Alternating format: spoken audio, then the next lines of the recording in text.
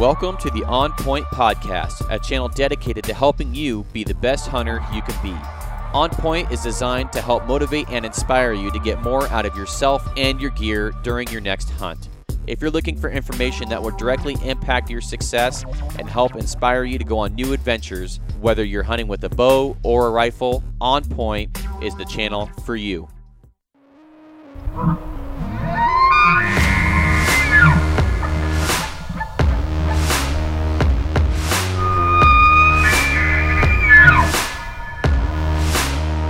Hey everyone, welcome to this episode of the podcast where I get to sit down with Mike Batiste from the Elk Calling Academy, and we get to go over what I saw this elk season, what he experienced this elk season. I get to ask him questions about some scenarios and some things that I haven't ran across in the elk woods before, especially hunting a trophy elk unit in Oregon, where we got to see the really cool dynamics between a big bull with some cows, some satellite bulls, and then some really big satellite bull that was definitely a challenger to that bull, where he definitely posed a threat, and then getting in and just seeing all the dynamics of how everything played out.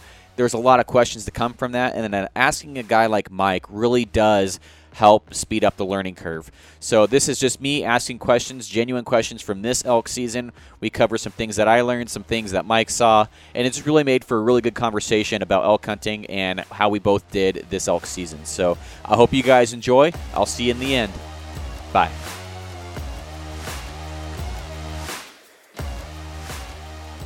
Well, thanks for coming back onto the show, Mike. I really appreciate it. I had a lot of good feedback from the last episode we did, and I just wanted to get you back on here now that elk season's over. So, it's my pleasure. In fact, when that, when you sent me that message and said, "Hey, do you want to come back on?" And I'm like, "Is this a serious question?" Yeah, absolutely.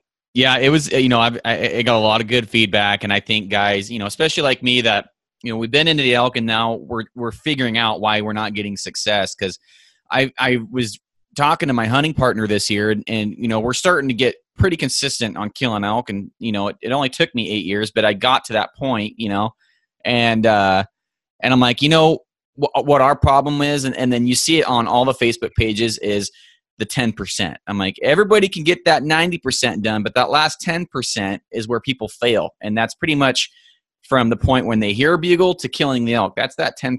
Everybody else can get themselves there. They can get the bugles. They can either get in range, but once they're there, that 10% is what really kills everybody. And that was our problem. And now we're starting to capitalize on that 10%. It was absolutely crazy this year because all throughout the whole entire month, I don't have a ton of cell coverage up where I hunt, but, once in a while we'll get high enough up that, we'll get coverage. And then, man, all of a sudden messages from students, people started chiming in, and they're like, "Hey, we're 400 yards away from a bull and he's doing this. And what should we do?" And I'm like, get off your phone and go hunt. So, it was really cool getting, the messages and giving, a little bit of feedback. Hey, try this, try that. And then hearing back from them, it was just, it was pretty cool. I imagine. I got a few guys that was like, "Hey man, I watched your arrow episode and I used your arrow setup or some setup, I used the footers or I used this broadhead based on your video." I'm like, "Sweet, man." And, I used your tuning to shoot that bull. I'm like, it just makes it so easy to go out and create content and help people when just that little sliver of feedback that you get, it just makes it worth it.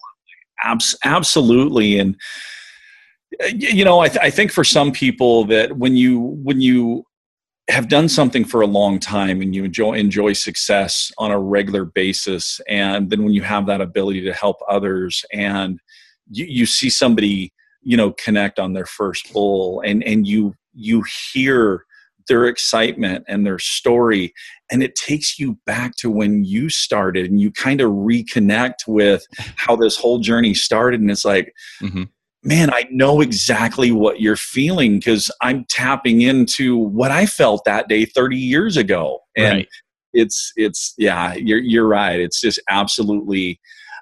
And in fact, I feel better and more excited about the Elk Calling Academy students' success than I do my own success, because I think it kind of solidifies that maybe I'm not totally completely full of it, that maybe there is a little bit of truth to what I'm saying when I'm teaching. But yeah, it's so cool to hear their stories. Well, and you had a lot of pictures, here's another Elk Academy student. Here's another one. Here's another one. I mean, I must have saw 15 or 20 that you posted pictures of. I'm like, that's pretty freaking cool. I mean, I watched one video of Jimmy Glacier. I think that's how you pronounce his last name. And he had more success in his first ever elk hunt than I did like the first 4 years I ever hunted. And I'm like, man, just the learning curve that guys are able to get by subscribing to, a guy like you or listening to podcasts. It is incredible how good you can get, how quick. So, and that's the whole deal, shorten that learning curve, because I remember what it was like. But yeah, Jimmy, I mean, he's done a ton of work, and I mean, he has really, really put in the time, and he's done a great job on, mastering his calls, mastering his tones, and also recognizing. And he goes from Wisconsin out to Colorado, and the first evening he keeps his composure enough to realize the situation and analyze what's going on and say the right things back, to where he had a really good solid bull charge him to 12 yards. Wisconsin Flatlander coming out to Colorado. Yeah. First night. And I mean, the message that he sent me and stuff, and I mean, just the excitement in his voice. I was reading, some of these messages to some of my hunting partners and showing pictures, and we were all just smiling and yeah, that one of Jimmy's, they were all like, no way. And I'm like, that was a big bull he had come in too. Oh, absolutely. Yeah. Absolutely. And one of those things, just a small little branch that couldn't be seen. And I mean, but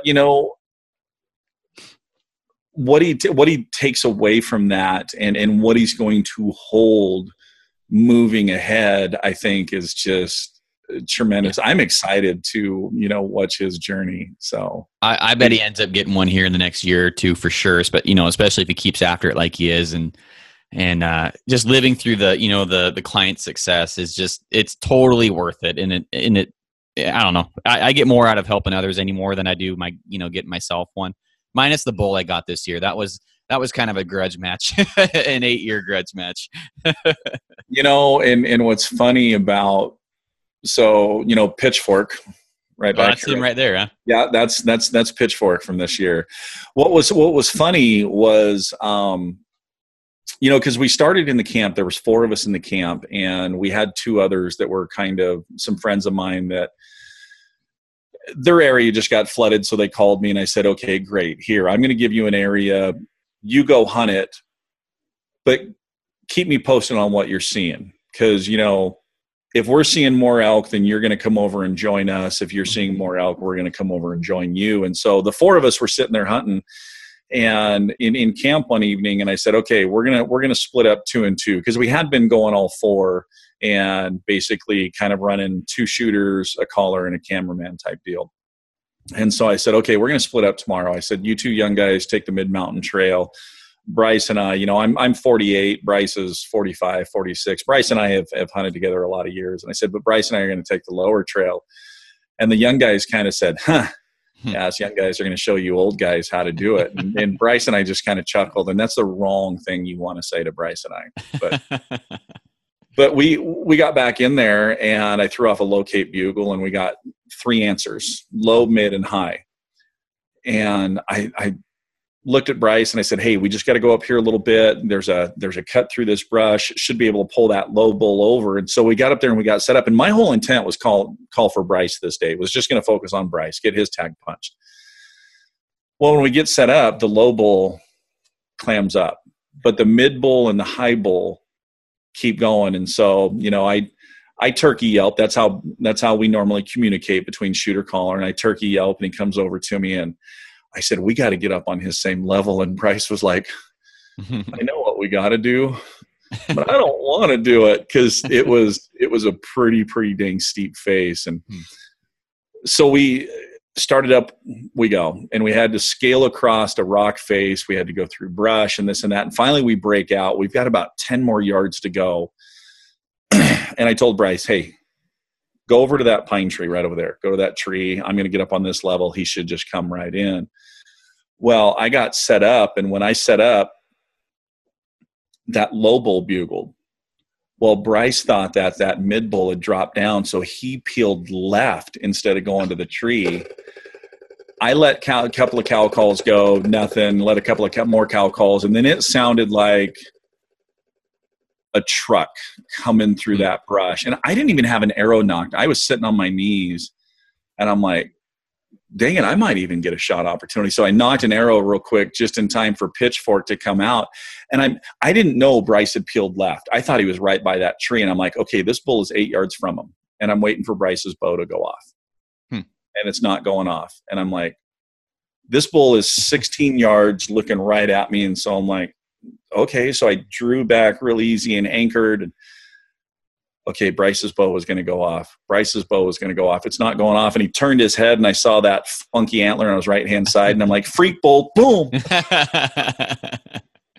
And he wheels and runs off. And then Bryce comes up to me, and I said, what the heck happened? That bull should have been 8 yards.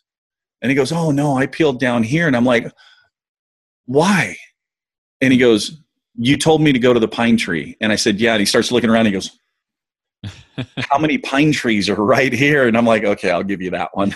I said, but I pointed. So yeah, I wasn't actually hunting for myself that day. I was actually, calling for Bryce. And it's just, one of those things that it just happened. And I mean, we've talked about this before that I'm not going to pass on a funky horn bull. I can't do it. So. It's a cool bull, man. I mean, and it sounds like it was frontal or? Yeah, frontal at 16 yards. Right on. What kind of arrow and broadhead were you using and stuff? So I was shooting the Black Eagle X Impacts. Okay. With the QAD Exodus broadhead. Oh, so. I was going to ask the Exodus. Uh-huh. How do you like those? Love it. Really? Because I was planning on using those. I haven't tried them yet. And I was like, man, if I don't fill my mule deer tag over in Idaho and I go back, maybe I'll try an Exodus head for the first time this year. And so, when I did that seminar over in Etna, Wyoming, on Saturday, we kind of took a break and we did a little broadhead test for the people that were there at the seminar.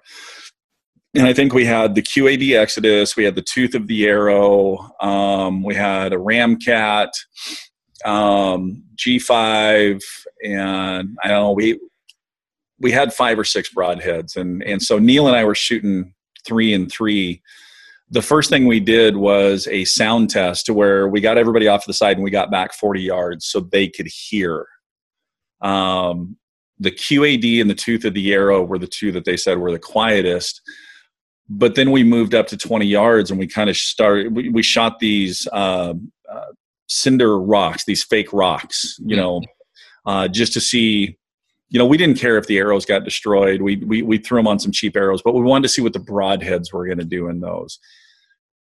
And the QAD and the Tooth of the Arrow both look like you could just hit them and sharpen them and reuse them. The ferrules were solid, the blades were solid. But yeah, I've shot the QAD Exodus for the last 2 years. Taken 2 bulls, and both bulls have been down within 15, 20 seconds. Oh, really? Yeah. I shot Tooth of the Arrow last year on a blacktail and, had good success with them. They flew good. I didn't have any problems with durability. And then I've seen some broken blades on them and stuff, but I mean, nothing's indestructible. Yeah. I've shot them into cinder blocks too, and they look perfectly fine. Mm-hmm. And we're talking like 15, 20 yards, and you could still shoot something with it and kill it without even sharpening it. So it's a pretty solid head. I like Tooth of the Arrow, but I haven't played with the Exodus, but I like the way they look. They look like a solid head, and it's just one that I haven't tested out yet. So have had great luck with it. And that blood trail this year was, I posted a brief video on it, and it was just massive devastation. I mean, it was incredible. I killed 3 things this year with the kudu, speaking about blood trails and stuff. And I wanted to really get my own experience with those heads because that's probably one of the most debated heads out there. And, are they too weak? How are the blood trails? This and that. And I'm like, well, let me form my own opinion here, not just test them out, but I'm going to use them. And really, really intermittent with them. They all held up. None of them bent.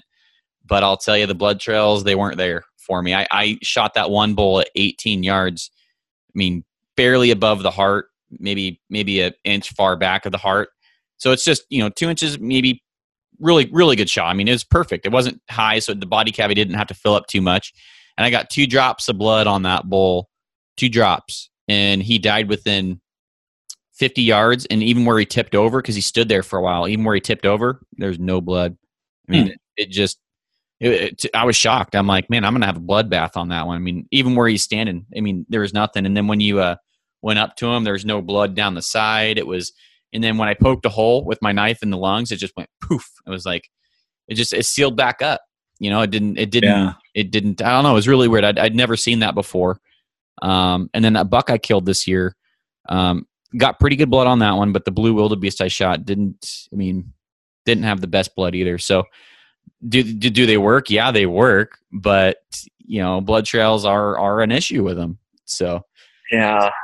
And so, like I said, I switched to the Q80X this last year, and I did a lot of broadhead testing. I think I picked 5 or 6 different broadheads and started, testing side by side. And it came down to the Q80 and that Kudu. I mean, they were both performing neck and neck. And I went with the Q80 because I like the 3-blade or a 4-blade. Same here. If I start going back to a 2-blade, it'll be with bleeders again. I just like that feeling of having that little extra slice to make sure it doesn't seal back up. Because I think those single bevels, they do produce, a good wound channel once they twist and stuff. But I feel like you do have a really good chance of not having a blood trail. And I don't know. I got mixed feelings about them. I found everything I've shot with them has died quickly. But at the same time, I like red carpets at the same time. So. And I've never really had a problem with it. Makes it a little easier to find. It does. So I kind of wanted to recap. So I had some questions after this year. We had a really good bull tag. My buddy's wife had one. And so my goal, all of our goals, was to fill our tags as quickly as possible so we could focus on Shelby's hunt. And there was things I hadn't seen before. There were some things that I'm like, what do you do? Like we are going by the playbook here, and we are still not sealing the deal. And I really wanted to pick your brain on it because I just, I don't get frustrated, but I do get a little irritated when I'm not having success and I know why. But when I'm not having success and I don't know why, that's when I start getting a little frustrated. It's like, man, what's going on here? And so I think a lot of guys run into the same issues, and you already went over it. You said that one bull kind of went silent on you, the bottom bull. And we had bulls do that. Just, you start getting inside their wheelhouse and then they'd shut up. And it's like, man, once you got within that 80 yards, they just wouldn't talk. It didn't matter how thick it was. Didn't matter if your wind was right. And we're like, okay, well, we're just going to find the right bull. There's enough bulls here. One's going to eventually stand around. And what do you think is going on there when they just clam up like that? So this year was actually one of the tougher years for calling that I can remember in a long time. I mean, second week of the season, we're still seeing bulls in bachelor groups. They're really not showing, much interest in breaking up and going and getting cows. And, I think sometimes when you get in that scenario where you start pressing, a bull or really breaking in, and you break his comfort bubble. So, you see it quite often where you get that bull that from 100, 150, 200 yards out, he'll answer you every single time. Mm-hmm. But as soon as you break that 100-yard mark, you can't get him to respond until he gets that distance back again. Right. And I kind of call those bulls keyboard warriors. We've all seen them on forums. We've all seen them in Facebook, yes, rooms, that there's those keyboard warriors that, and I think bulls act that way sometimes. And it could be a lot of different factors. It could be that he's really not that mature of a bull, that he happened to, gather up some cows. And he's just kind of learned that, I'll sing and talk to the big boys from a distance, But as soon as they start breaking in and get close, and now all of a sudden there's a threat or a chance that I might lose my 3 cows, no, I'm just going to kind of go quiet until I keep that distance. Because as long as I keep that distance, he's really not going to know how big I actually am, or this or that. And so a lot of times I think that's really what it is that because what was it, the third day or second or third day of the season, we got into 7 different bulls. And the big bull in the group was a little spindly 4x4 that had a dozen cows. Really? But what's crazy is you roll around this face, and there's Trident, Trident's probably, a 320, 330 class bull. There's the big 6. So, there's these big bulls that are living right in this area where this 4x4 is. And the fact that he had 12 cows. So I've heard that early season, those bigger bulls will let the younger bulls, get the cows for them. And then when the cows start getting hot, they'll just kick them out too. And there was one really aggressive bull, the one that we ended up shooting, that he was I've never seen a bull this aggressive. Granted, his cows didn't want to have anything to do with anything. They just wanted him. And if another bull bugled or we bugled, the cows would move off and he would just follow the cows. And then, it just, I don't know. I mean, I think that one big bull we were hunting had all the other bulls kind of timid. And we saw it even with our own eyes, because right before we got that shot, we were trying. I don't know if you saw the pictures of the wonky bull I posted. Mm-hmm. That was probably about 10 minutes before she shot that big bull. And when that big bull came in running, those 3 satellites took off, like just hauled butt out of there. And so I'm like, well, maybe that's what it was, because when we started getting in close, he'd bugle, but it would be really quiet. And I think it's because that big bull was right, only about 80 yards from him. It was just really weird seeing all of these bulls, because we followed that satellite herd, 3 smaller bulls, one of them being a really nice wonky bull. I mean, really nice. The other one's maybe a 240 and a 280 bull, which she wouldn't have shot. But, they were following that same big bulls herd the 4 days that we were on that bull. And it was just really cool seeing how everything kind of played out and interacting.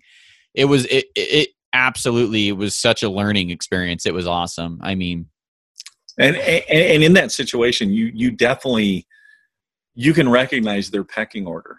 Yeah. So I mean, because that's what they do during that pre-rut. They establish their pecking order. They establish who the dominant bull is, and yeah, I've been in situations like that before where, you've been calling and you're not getting any answers, but as soon as that top bull sounds off, then the rest of them just start trickling and they start firing off. Yeah. So it's funny recognizing those pecking orders and seeing how they've established themselves and how those subordinate bulls respond to that herd bull.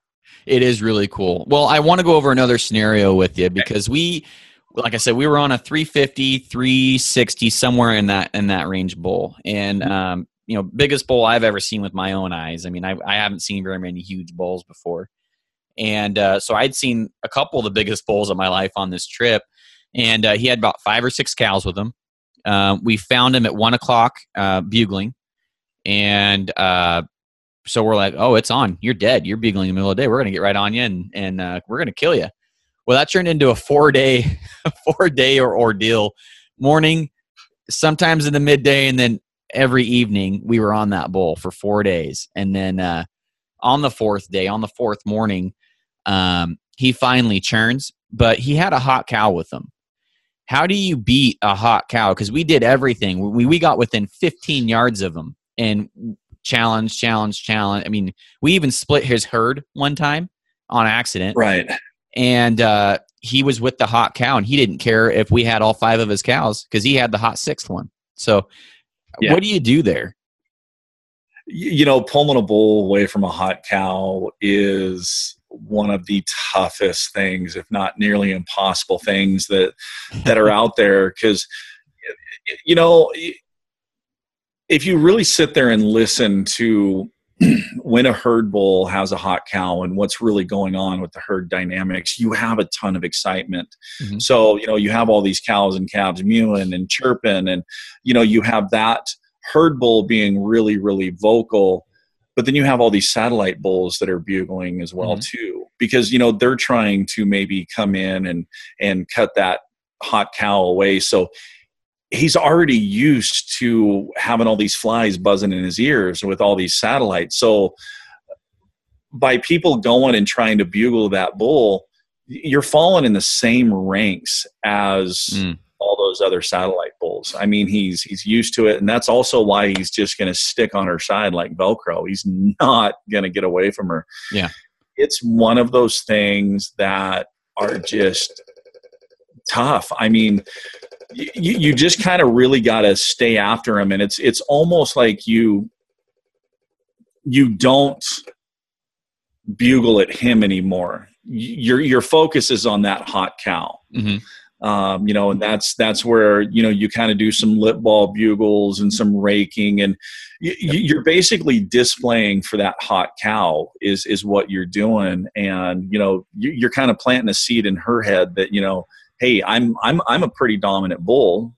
Maybe you need to choose me as the one to do the breeding. You got to get in really, really tight and close, to really be effective on this.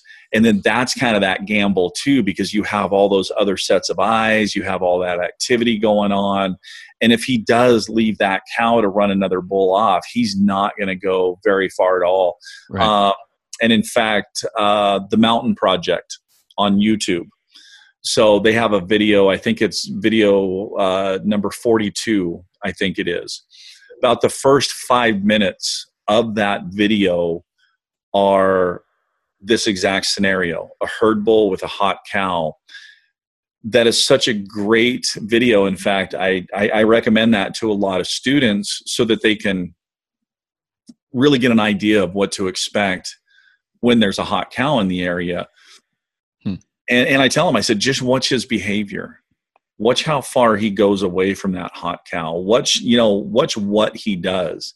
And that's basically what's going on when you're hearing that. And so that kind of shows you how much distance, he's going to move away. So it's one of those things where you just got to get yourself in that perfect scenario to where if he does get 20 yards from her or whatever, and you've got a 40-yard opening, that might be the only way that you're going to pull her away. A lot of times, honestly, you can spend so much time and so much effort on that you almost lose that morning or that day or whatever. But if you were to come back the next day and that cow was no longer in estrus, she was no longer in cycle, the chances of you having a good interaction or calling that herd bull in go up dramatically. So there's times that, if we've got a bull and we can tell he's got a hot cow, we'll mess with him for a little bit just to kind of feel the situation. And we might finally just go, you know what, hey, let's just peel off. Let's come back and get on him tomorrow when this cow's, not in. Because, that's where we talked about the breeding sequence a little bit on the first podcast we did. Yeah. And that's what's great, because you almost flip the script on him, because now you come back in the next day, you get in close, and then you start doing this breeding sequence where you're the bull with the hot cow.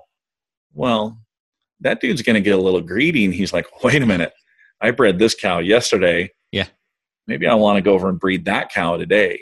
And that just really, really increases, your opportunities. But yeah, pulling him away from a hot cow is really tough. Well, we all think that this said hot cow was also the lead cow, because it was everything. We actually, like you said, we switched after about 3 days, so about the third evening, we kind of switched our tactics to where, well, if we keep doing this, she's just going to keep doing this. She's just gonna, so I'm like, we need to start sneaking in there and basically hunting her, because we're not. I mean, what's the definition of an insanity is just keep doing the same thing over and over and over again.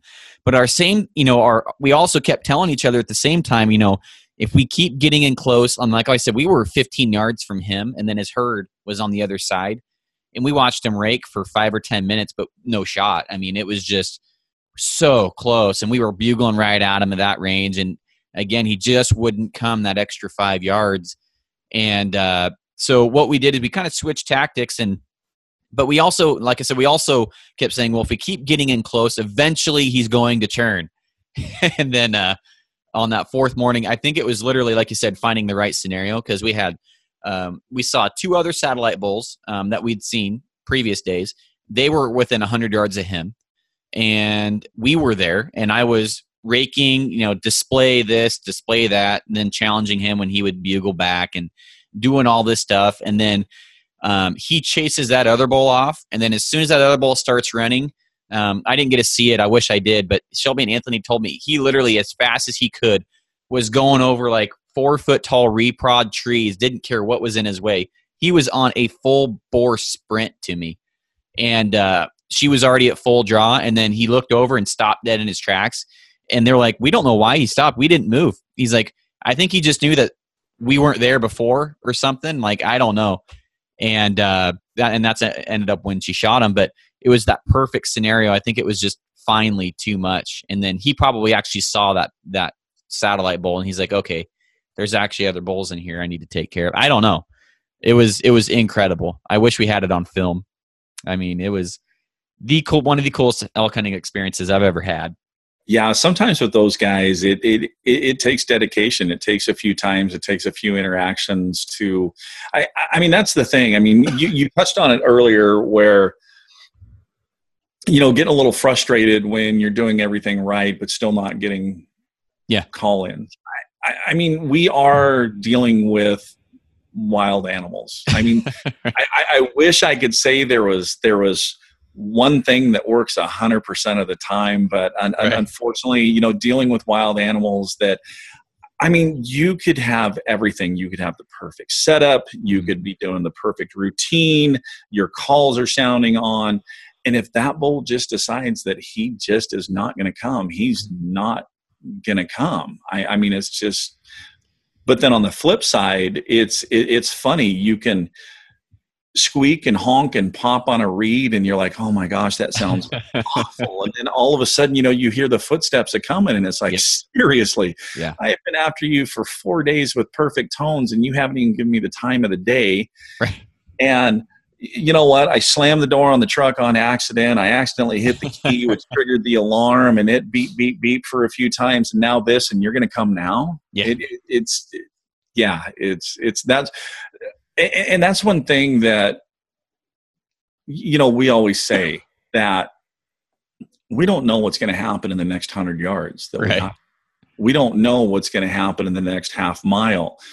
You could be going from the bottom of despair, woe is me, to all of a sudden you're in elk Mecca, elk heaven, and oh my gosh, this is the best year we've ever had. Yeah. Where just, a few minutes ago you were singing the prison blues. So, but that's one thing that's so exciting about, chasing elk with a bow. Yeah, I totally agree. And when you say about sounding like crap and having bulls come in, one time we were gutting a bull. And we're talking just like you and I are now. And then I'm trying to get Anthony and Shelby to come down. And so we kind of do the same thing, turkey and stuff. And so I was making turkey sounds through my bugle. And then I'm like, well, maybe they just don't hear me. So I'm like, now I start bugling. That didn't work. Well, let me play Smoke on the Water through my bugle. And so I was like bugling Smoke on the Water. And then right when I did that, this bull 100 yards behind me fires off. And it was like, seriously, like, what the heck? That's why I love elk hunting right there. It's because anybody can get it done on any, it's just really, where's the right bull? I mean, you can spend a lot of time on the wrong bull and maybe kill him, or you can spend 10 minutes on the right bull and get it done immediately. It's just, that's why I love elk hunting, man. I mean, so here's another question for you. We're hunting a very, very active population of elk. Mm-hmm. And I'm pretty sure I read or heard this term somewhere, but I was telling Anthony and Shelby, I'm like, I'm pretty sure that's a dry wallow. And they're like laughing at me like, Oh yeah. It's like, was that like wallow without any, just a dusty old wallow? I'm like, I think that's a dry wallow. Maybe I'm making crap up. We saw probably 15 of those, and it looked like, those trail cam pics where a guy has a salt lick and all the dirt is just, all the grass is gone. It looked like those, but everywhere. And we're scratching our heads. The elk were there almost every day, and we're like, what is going on here? And so, do you have any experience with that, or do you have any idea what the heck we were running into there? I've seen dry wallows in a lot of area where, it's quite a ways away from springs and creeks and this and that, but it's near kind of their bedroom.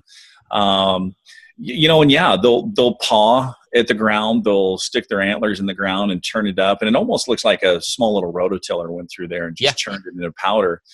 And then they'll get in there and they'll just start peeing all over and creating, this mud, and they'll get in there and they'll wallow around and they'll flip it around with their antlers and they'll roll in it. And, it's kind of the same effect as if they go to a wet wallow.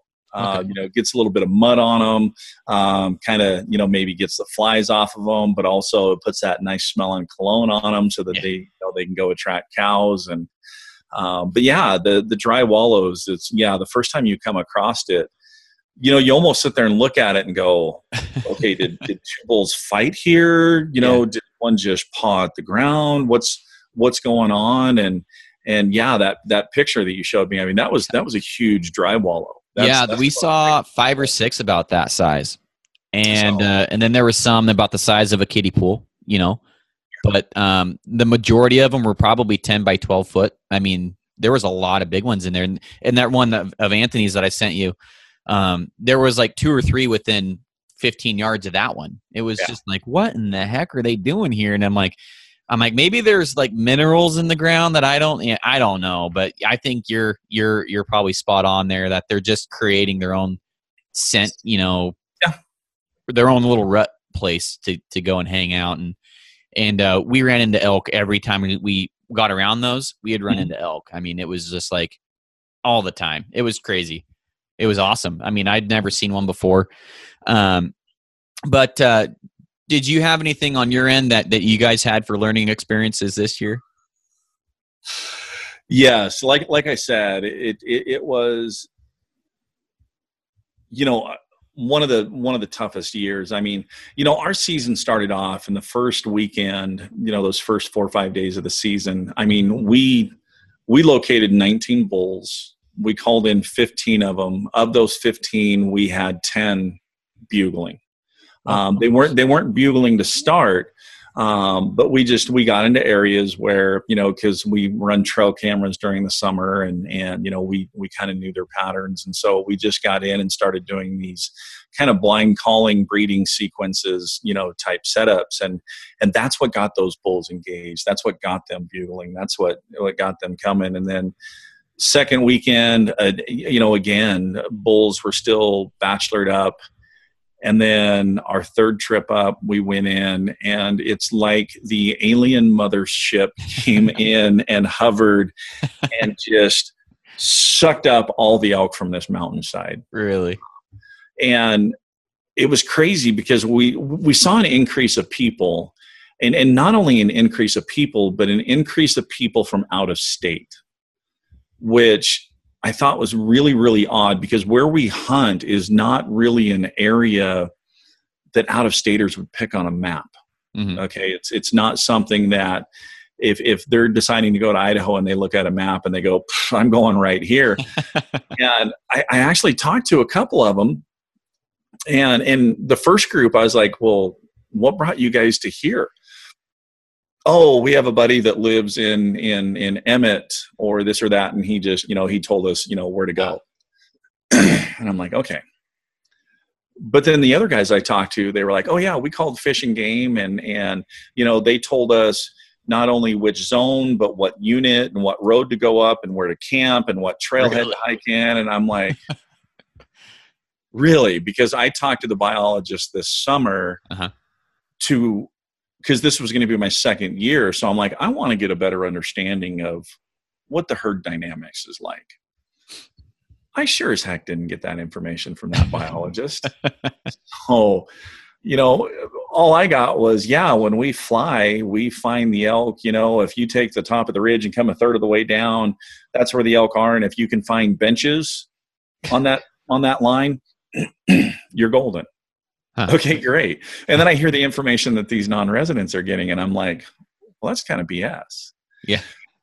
But then we also had a lot more hound hunters chasing bears this year come through. And so I think the combination of, the increase in the hunting pressure, the hounds coming through, and I think it just, pushed those elk out of there. In fact, in 2 days, we did, close to 30 miles on foot and never cut a single fresh track. Really? And then we jumped in the truck and probably did 60, 70 miles of early morning bugling and night bugling just to locate. And we ended up actually tearing down camp and moving camp 50 miles into the new area. And the new area, I mean, it was great because we finished strong. We got into elk every day. But a few of the things that I noticed, and I talked about this the other night on the Wapiti Wednesday live Q&A that we do on the Elk Calling Academy YouTube channel and Facebook page, that we found this elevated position that we would go and bugle at night just to kind of see where the bulls were. So then we can kind of figure out, okay, in the morning, they're probably going to go here, here, and here. And I bugled most this year on the Rip It 1.5 from Native by Carlton. It's a little mellower read, but I got to this bugle spot and I think I had let 2 or 3 bugles go and each time got responses. And I said, I'm kind of curious. And I grabbed another reed from another company that has extreme volume and extreme high pitch. And I said, you know what? I'm going to hit the doorbell. I'm going to ring the doorbell. Let's just see what elk are in this valley. And as soon as I hit that thing, it was nothing but crickets. Really? And I was like, And so it was the next morning that we were out on a hunt and, public ground. So we had other people hunting near us. And I did a soft location bugle and all I hear back is this bull at,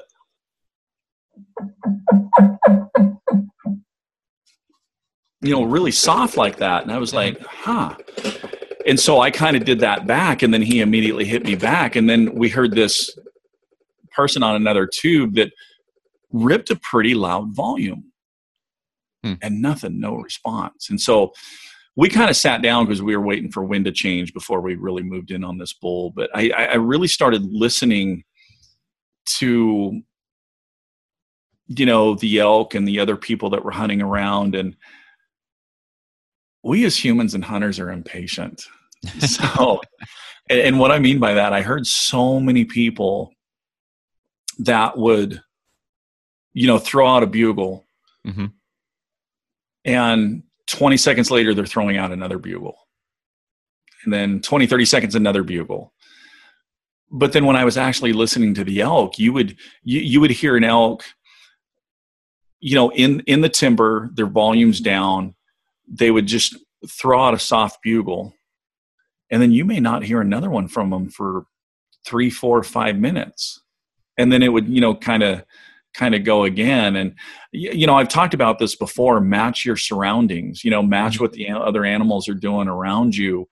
And that's really what we ended up doing was really evolving. And I mean, even the cows that we heard and how soft they were. I don't know if you're familiar with that Game Changer call that's made there in Oregon.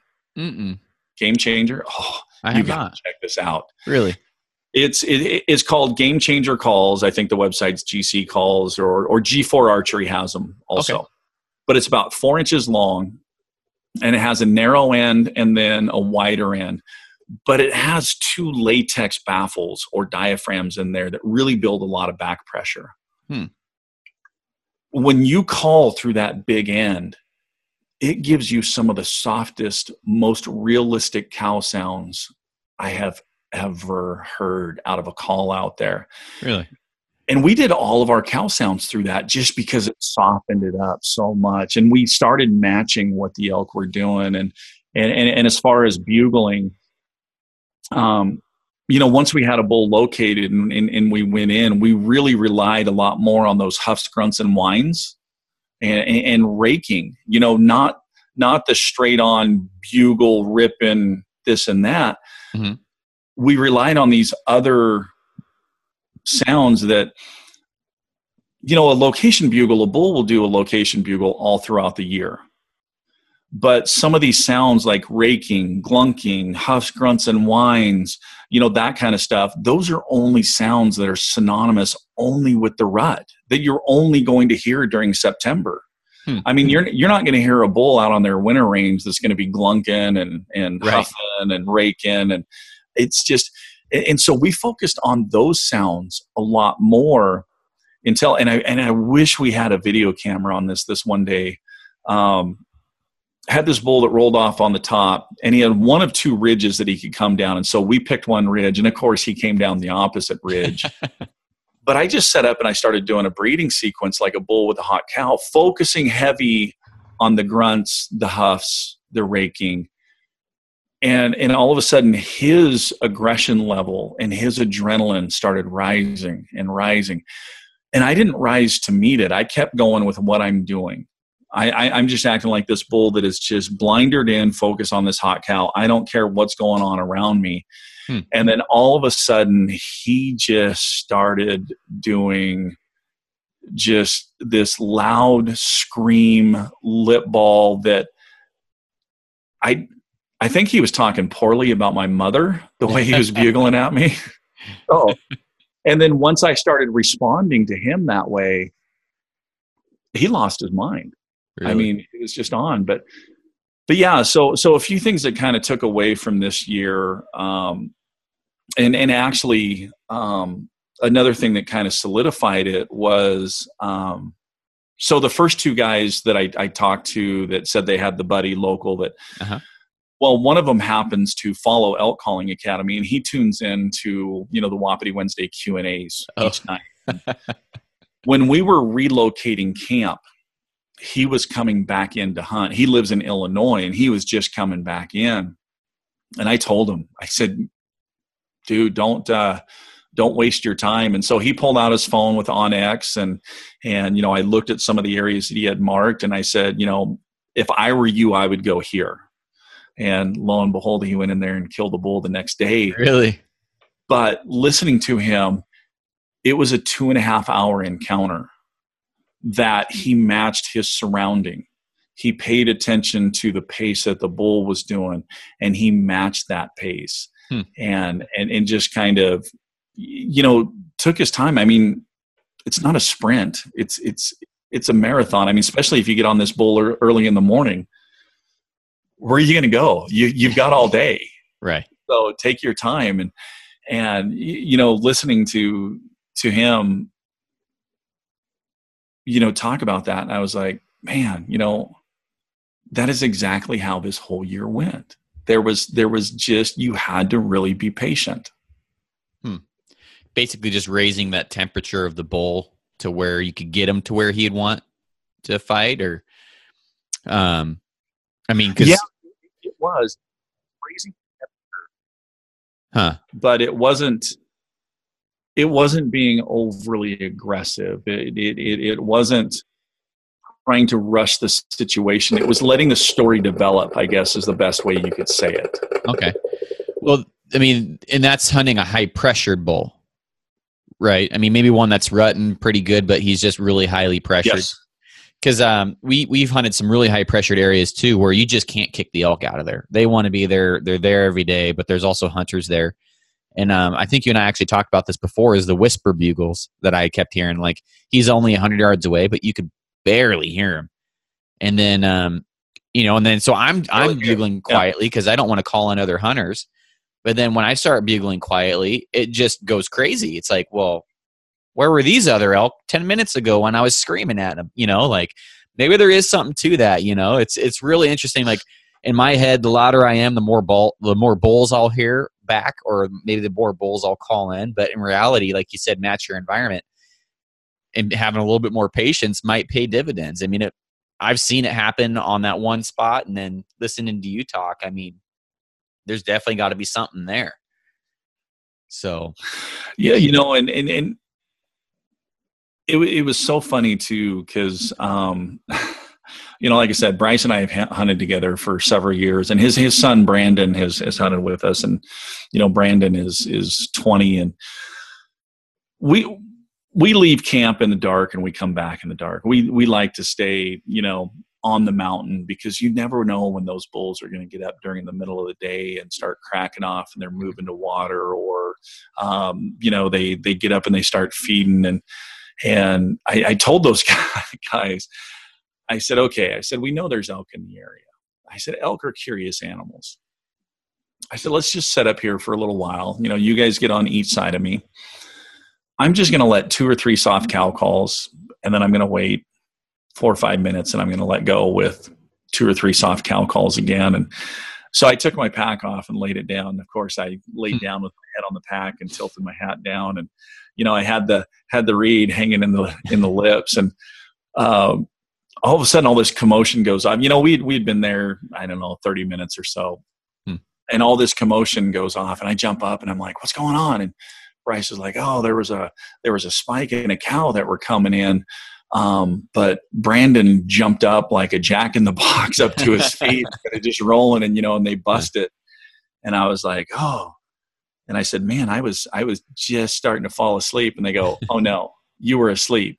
They go, it was pretty impressive, because you would snore a little bit, and then you would pop the reed back in your mouth, let 2 or 3 cow calls, pop the reed out of your mouth, and then you would start snoring a little bit again. And I'm like, okay, so was it the cow sounds or was it the snoring that actually brought the bull in? So,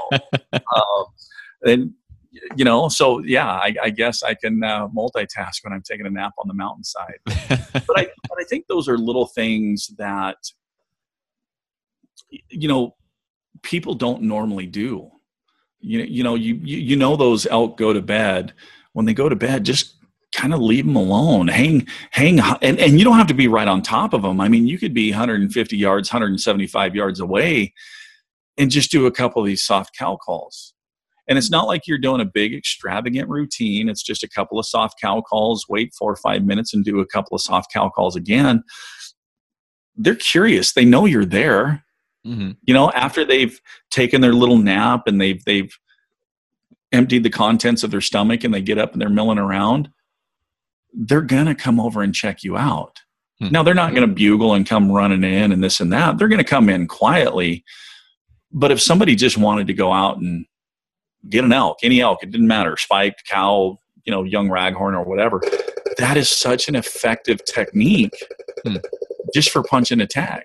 So, but I think we all focus so much on those bugle battles. We want those bugle battles. We want that peak rut and that excitement that I think we just kind of focus on that a little too much sometimes. Right. I was talking to that's funny, because I was talking to a guy that I think 12 years in a row now he's filled his elk tag.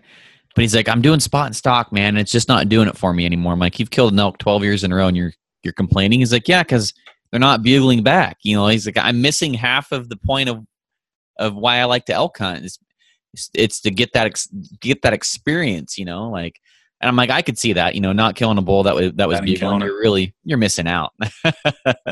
So, I want to go kind of take you into raking here, because we hunt some extremely pressured areas. I mean, quarter mile from highways, and it's just these tiny little pockets that people hunt all around, and those elk kind of get pushed in that little pocket.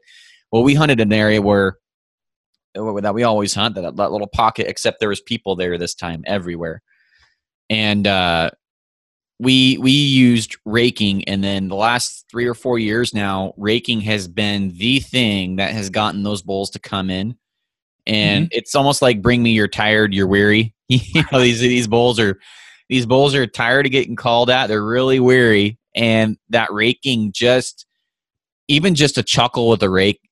Yeah. What have you guys been? I mean, I don't know. I guess I'm just saying that's been really effective for us lately. Has that been your experience on highly pressured bulls at all, or when would you start raking over bugling?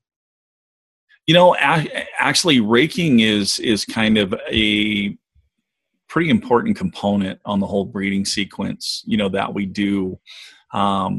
It kind of goes back to, I've been at seminars and sport shows and talking to people, and it's amazing how many people that it will start telling a story and they're like, yeah, we're up there bugling, and the elk just wouldn't respond. And I said, well, what were they doing? Well, we could hear him over there raking, but he just wouldn't respond. And I'm like, okay, you do understand that raking is a response, but everybody gets so focused on a response being a bull bugling back. But a response could be the raking. It could be just a low growl or grunt. It could be chuckles, or it could be him just coming to you. Those are all responses. And in high pressured areas, they get into the timber and they start doing a lot of these responses or vocalizations that aren't that loud, that don't carry and drift or cover a lot of ground, because really that bull's not really sounding off and displaying for all the other elk around. He's establishing and showing his dominance for that group of cows that he has right there. He's basically solidifying why they chose him as the dominant bull to breed. And so that's what they are. But yeah, raking can be an extremely effective tool that I think is one of those things that gets overlooked. In fact, that one bull that I told you that I was doing the sequence and slowly building him up, I was moving around quite a bit because, I'm trying to portray a bull chasing a hot cow. They're not going to stay in this little 2 foot by 2 foot box. They're going to move around. But I had 4 different trees that I was raking on. And as soon as I found a good stick to rake, I would lean it up against that tree so that when I came back to that tree, my raking stick was right there. And for the rest of the season, when we went back in there, every time I walked by, those sticks were still leaning against those trees, and I was just chuckling. Huh. So, but yeah, raking is one of those things that, bulls will do to kind of establish a little bit of dominance or show a little bit of dominance that like I said, it's close proximity. They've got bulls around them, and that raking is that display of dominance a little bit. But it's one of those things that is not going to carry a long ways out. So if you have a high predator population area or a high amount of hunting pressure, these bulls know that they can get into this area and do this raking. And like you said, you've touched on it, everybody hunts the outside perimeter. Well, what do all those people on the outside perimeter do? They let a few cow calls, they bugle, they cow call, they bugle, they cow call, and all of a sudden that bull just stops raking and he's just looking up at the hill, looking up the hill going, I'm not going to answer you. And then all of a sudden they're like, oh, well, why did he stop raking? He must have left, and they'll get the wind puffer out and check the wind. And, I don't know. Let's just go bugle and find another bull that's bugling. So, but had they just kind of matched what they were hearing, again, match your surrounding, match the cues that the bulls are giving you, match the sounds that those bulls are giving you, match his intensity. And it's amazing how much just matching that can all of a sudden within 15, 20 minutes, then all of a sudden turn into a full-on scream fest where you're pushing that diaphragm reed to its limits because you're putting max tongue pressure and max air pressure and screaming at this dude. Right. So, so we talked about the 90% earlier. The everything. It's pretty much it's from where you locate the bull to where you kill the bull. Pretty much the call setup and stuff. I had a scenario this year, and it's through all the podcasts and a lot of failures and stuff. And granted, that bull I got this year was a Rosie. They're way more territorial. Like they'll die on that little anthill that you're calling to them on sometimes. And and I kept thinking, because I've been hunting Rockies mostly a lot, is I'll go 90, maybe you'll go 10, and we'll seal the deal. But what reminded me of that bull is you talking about that pitchfork bull, right? Where you went up on the same level. Well, here, that 10% that I think a lot of people get is that maybe they'd stick below that bull and they just keep trying to calm down. And he's answering every time, but he ain't coming. Mm-hmm. And so I did that for about 2 hours and about 100 yards. And you got about 45 minutes of daylight left. I'm like, I've been here. I've done this. He's going to do this until dark, and then I'm going to leave without a bull. I'm like, I need to go up, get on his level, and then maybe he'll come to me. And he didn't do that. So I'm like, well, I got to go to him. I walked within 18 yards of him. But I mean, what are the most common mistakes, I guess, is where I'm leading that. Because I knew the mistake I was making, and I think a guy that was more experienced would have killed that bull within an hour. Right. The only reason I worked that bull for 2 hours is because I was too chicken shit to go in there, So what are the common mistakes? The guys can get the 90% down, but what would be the 10%? What would be some tips that you would get to get that 10% better success? So I think the number one important thing that a lot of people kind of drop the ball on is their setups. So really, your setup is the most critical piece. So that bull has to feel comfortable coming in. Mm-hmm. And like you said, you're below that bull is above. Well, as you're working up a hill, we've all been there. You're working up the hill, you're looking up, and you just can't see much at all. But then as soon as you get some elevation, you turn around and you look back down, and it's like, holy cow, yeah, it really opened up. I can see a lot more. Yeah. Well, that's how this bull is with that elevated position. He's going to be able to see down a lot more than you are seeing up. So he could probably see down to where that sound's coming from. And he's like, I'm not seeing a bull. So the other thing on setups is, I hear a lot from people, I was above this bull and calling, and he just wouldn't commit. He wouldn't come. And I'm like, okay, think of battle strategies. Think of the old days of Knights of the, Round Table. Who has the advantage? That person that has the elevated position. Same thing here. This bull knows, you're portraying a bull. You have elevated position on him. You have advantage. So, but it's more than just getting on that same level. It's also figuring out his hang-up point. What's going to be the point that he's going to get to where he should be able to see the elk that's making that noise. So, it doesn't matter how far back from the shooter we get. It matters where he's going to get to that point that he should be able to see that elk that's making the noise, and whether your shooter is close to that spot or not. So the first thing we do in our setup is, we know where the bull's at. We've pinpointed him. We know where he's at. So before we really set up, the first thing I do with the group is we figure out where that elk's hang up point. We're on the same level. Okay, we figured out the path that he's going to come in. There's not blowdowns. There's not brush. Okay, this is probably where he's going to hang up. We're going to set the shooter here, and then I will look back to where I'm going to set up as the caller. And then, okay, how far can I see? Okay, I can see to that tree or that bush. I want to be 15 to 20 yards behind that tree, beyond that bush, which means he's going to have to come past that hang-up point that we've already selected where our shooter is already set up. Mm-hmm. The other mistakes that I've seen is that shooter out front move. Okay.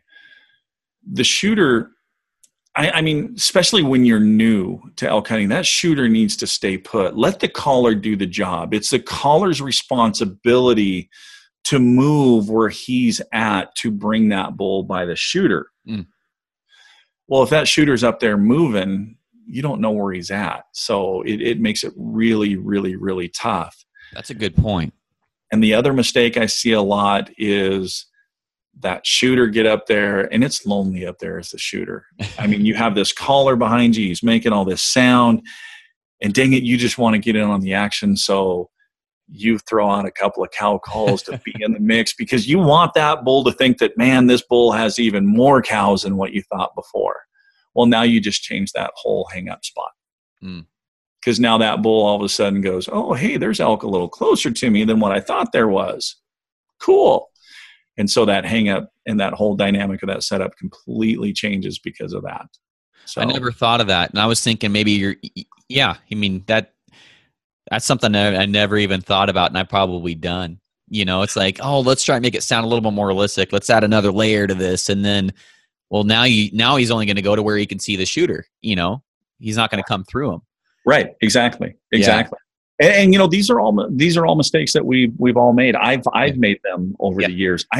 I still make mistakes. So, and I think another big mistake is, I kind of touched on it earlier, is we get a little impatient. We don't let things develop. We want to rush things. And I think a lot of people are like, well, man, if I call more, or I call louder, or I get more aggressive, it's going to make that bull come faster. Yeah.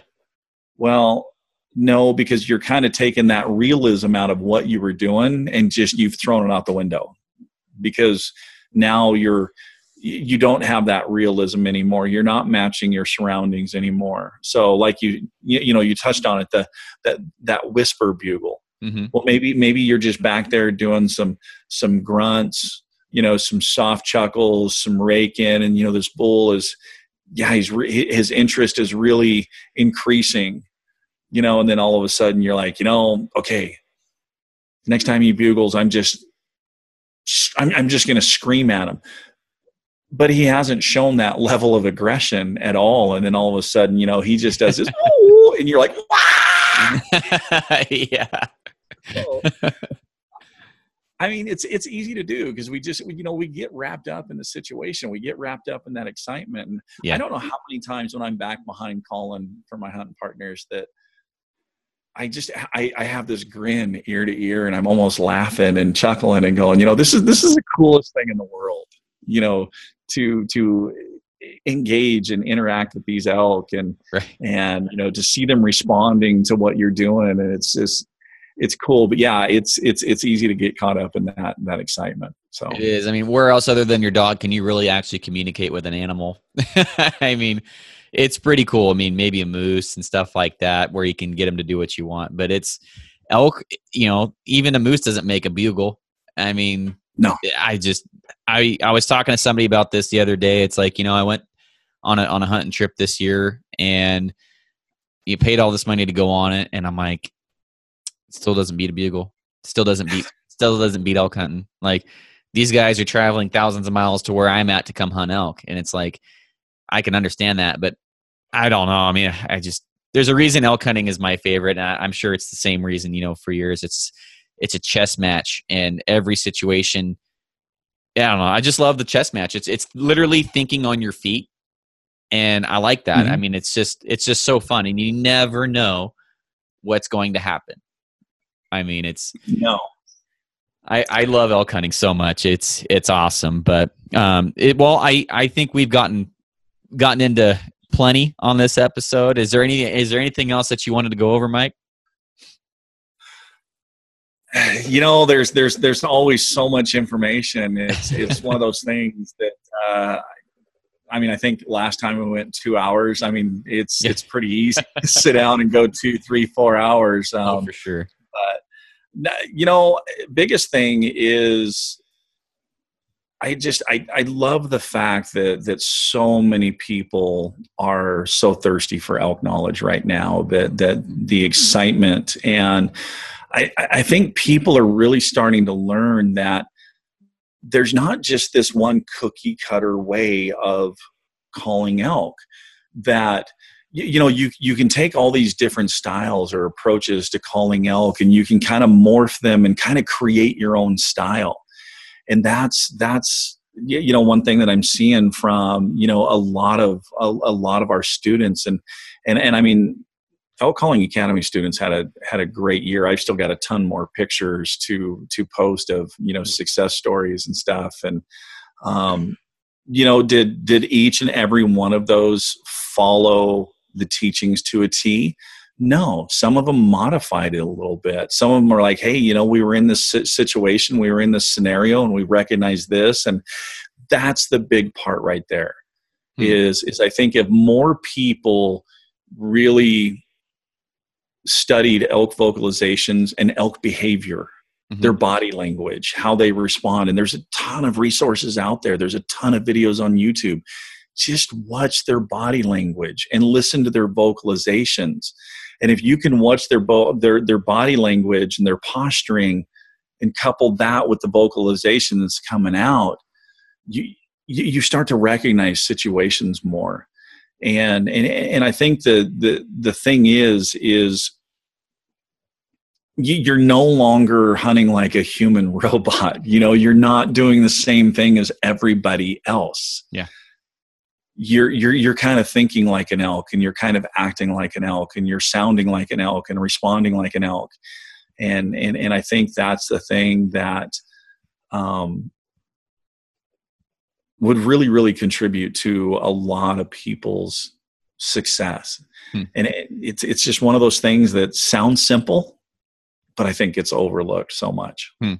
Well, I was really excited this year because basically feeding off of that, basically sounding different. I had a call this year, and I don't even know if it's out yet. It's this one, but it's got a fatter reed on it. And I was told it wasn't even out yet, and that I could use it this year. I was so pumped up because I'm like, I'm not going to sound like anybody else out in the woods, like I'm going to get my own everything. And I just think there's so much to, I've even been called out by a hunter that we kind of called each other in one time, and he's like, what were you doing? I'm like, sounding like elk. And he's like, I've never heard elk sound like that. I'm like, well, it got you to come in, didn't it? It's just sounding a little bit unorthodox and just, I don't know, just that step ladder bugle and everything. You never know. I mean, even Corey Jacobson had one time where he was calling this bull and he was hunting with a bunch of people. And I remember him telling a story. He's like, one of the guy had a hoochie mom, and he kind of like, that bull's going away. I already called at him. And then one of the guy hits the hoochie mom, and that bull turns around and comes in.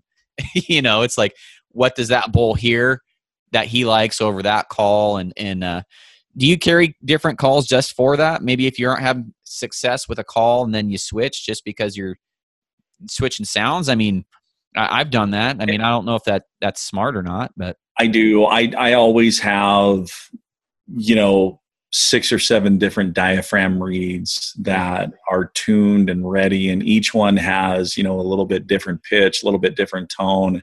Same thing with open reed cow calls. I think this year I had 3 or 4, in my pack at the same time, just to kind of, mix up a little different pitch, a little different tone. Because I mean, you don't know, what that bull is going to strike, but once you finally do get a response, stay with that call, stay with that. And that's, that's the other thing. I think we talked about this on the first one, just a little bit, is recognizing the bull's responses to what you're doing. If you're out there cow calling, you're doing cow sounds, and that bull bugles and he's responding, stay with the cow sounds. If he responds to your bugle, stay with your bugle. Tune in. They'll let you know. Yeah. So well, that totally makes sense, and we could hit on this for another hour, man. I know. Well, I totally appreciate you coming back on the show. It's always fun having you, and I think what we need to do is we need to do some sort of giveaway, and even if it's me buying a free lesson or something for one of my listeners, I would totally be down to do that. And for guys that are wanting to buy your lessons, can you give them some details on that? Yeah, absolutely. So the lessons are usually $30 per lesson. Okay, each lesson, I say last about an hour. We are talking about elk hunting, so sometimes it does go hour and 5, hour and 10, hour and 15. And I run specials sometimes where it's 4 lessons for $100. Oh wow! Okay. And run those, and really within the lessons, we cover everything. I mean, we cover elk biology, we cover the stages of the rut, we cover how to find elk, what to look for, how to read a map and find elk, cow vocalizations, what they mean, how to do them, what time of year that they're really going to come into play. Same thing with bull vocalizations. And then really towards the end, I open up my playbook and I just say, this is exactly what I do. This is how I start my morning. This is what I do. This is the sounds that I use. If I get a response, this is what I do. Then I set up. And I think the biggest thing, or the best thing I ever heard, was, how can you write a book for a story that hasn't even happened yet? And what that means is each encounter with a bull is so different that there's not really a set deal saying this is what you need to do every situation. So really my playbook per se is how I start, how I engage that elk, how I open up the lines of communication. Now, once we're communicating, it can go so many different directions based on the responses he's giving me. So now the cool thing about the lessons is you don't have to live in the Boise area. So those students that are in the Boise area do come over to the house and we sit face to face. Everybody else, and I have students all over the U.S., even all the way out on the East Coast in Florida and California. And I use Zoom video conferencing, which is free to the students. But the cool thing is I record that lesson. So as soon as we're done, they get emailed a recording. So they can sit there and watch that recording over and over and over again. And I think it stays in my back office for 3 weeks or a month before it falls out. So they have 3 weeks or a month of watching that over and over. So, you know, usually like if somebody has 4 lessons, we do 1 lesson a week because there's a little bit of homework, build on it. So, you know, that person, 4 weeks worth of lessons that stays a month each, man, they can sit there and rewatch that lesson over and over and over again for a month. And then same thing with the second lesson and the third lesson and the fourth lesson. So, yeah. But yeah, easiest way is if they're interested, just from the Elk Calling Academy Facebook page, just, you know, shoot me a message. And next week I'm getting cranked back up with lessons. And I thought it was going to kind of calm down. I told my wife and kids, I said, hey, lessons aren't going to be like they were in July and August. Well, next week is booked. The week after that is booked. And guys got their butt kicked. They want to know why. Well, but I think that's great because you're coming off the mountain and these situations and scenarios you got into are fresh in your head. And to ask the questions like you talked about and to be able to talk those through and then go, oh man, okay, that makes complete and utter sense. So, exactly. And yeah, as far as the giveaway, you know, if you want to do a giveaway, I'd be more than happy to donate a 2 or 3 lesson package if you want to. And we can definitely work the details out on that. But I mean, you could even put me down on a photo on your Instagram because I used a ton of information on that first podcast about the challenge bugles, about the Roundup bugle, all that stuff. And I completely changed my bugles this year to where I didn't chuckle. You'd be proud of me. I didn't chuckle a tenth of what I used to chuckle. And because I'd bugle and chuckle and it didn't really matter what bugle I did, I'd always chuckle at the end. So, you know, I changed that and I was thinking through, you know, after our conversation, I'm like, what am I saying? You know, like it made it way more confident in the bugle and just having that extra confidence knowing, hey, I'm saying the right thing right now. I'm putting the ball in his court. I'm not going to blow him out of here because I'm not lip balling when I shouldn't. You know, it's just that extra added confidence. I really do honestly think, like that bull I killed this year, you know, there's multiple podcasts and that one where you and I did. Basically, I'm getting free lessons talking to you on here. You know, there you go. That's awesome. So yeah, confidence is key. It was awesome, but yeah. Well, let's work out the details on that, and like I said, I honestly really hope people. I'm thinking like me. I have all these experiences that I can't understand. Even just buying 1 hour and saying, "Hey, I ran into this. I ran into this. I ran into this. Can you walk me through what happened here?" That's super valuable because now you're taking that experiences and now you're actually learning from a situation that was a question mark, and now you know probably what happened. And so it's just speeding up that learning curve. And like I said, I learn a ton every year, you know. And you're exactly right.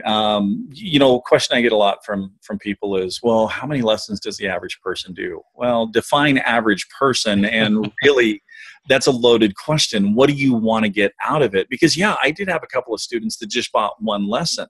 They're like, hey, I've been calling for a while, haven't found success. And off that one lesson, they found success this year. And then on the flip side, I had a student this year that did 26 lessons with me. Really? 26 lessons. He had the most phenomenal season that he sent me a recap, and the number of bulls hunting the same place he always has, but the number of bulls he encountered, the number of bulls he called in. And, he sent me a text. He goes, I want 3 more lessons. I want to go through all these scenarios that we got into this year. So everybody's a little bit different. It's just what you want out of it. How much work do you want to put into it, and what your goals are? That's the biggest thing with everybody. Knowledge is power.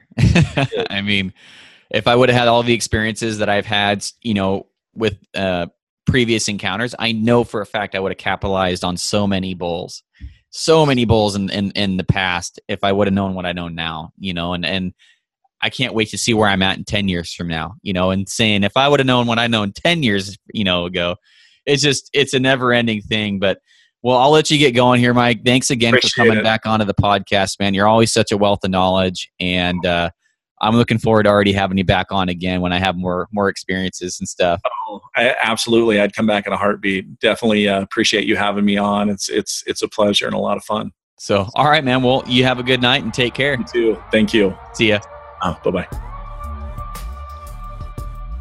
All right, guys, that's this week's episode of the podcast. Mike and I talked about doing a giveaway towards the end. If you want to get entered in that giveaway, I'll make it a couple different ways to get entered. But as always, one best way to get entered is to leave a 5-star review with a comment. Now, with a comment, and that's very important because I can't see who left that review without a comment, and you won't get entered in the giveaway if you don't leave one. So leave a 5-star review with a comment, get yourself entered, and then also follow me on Instagram at On Point with Garrett Weaver, and that will also keep you up to date with the other giveaways, and then also be able to maybe get multiple entries in the same giveaway.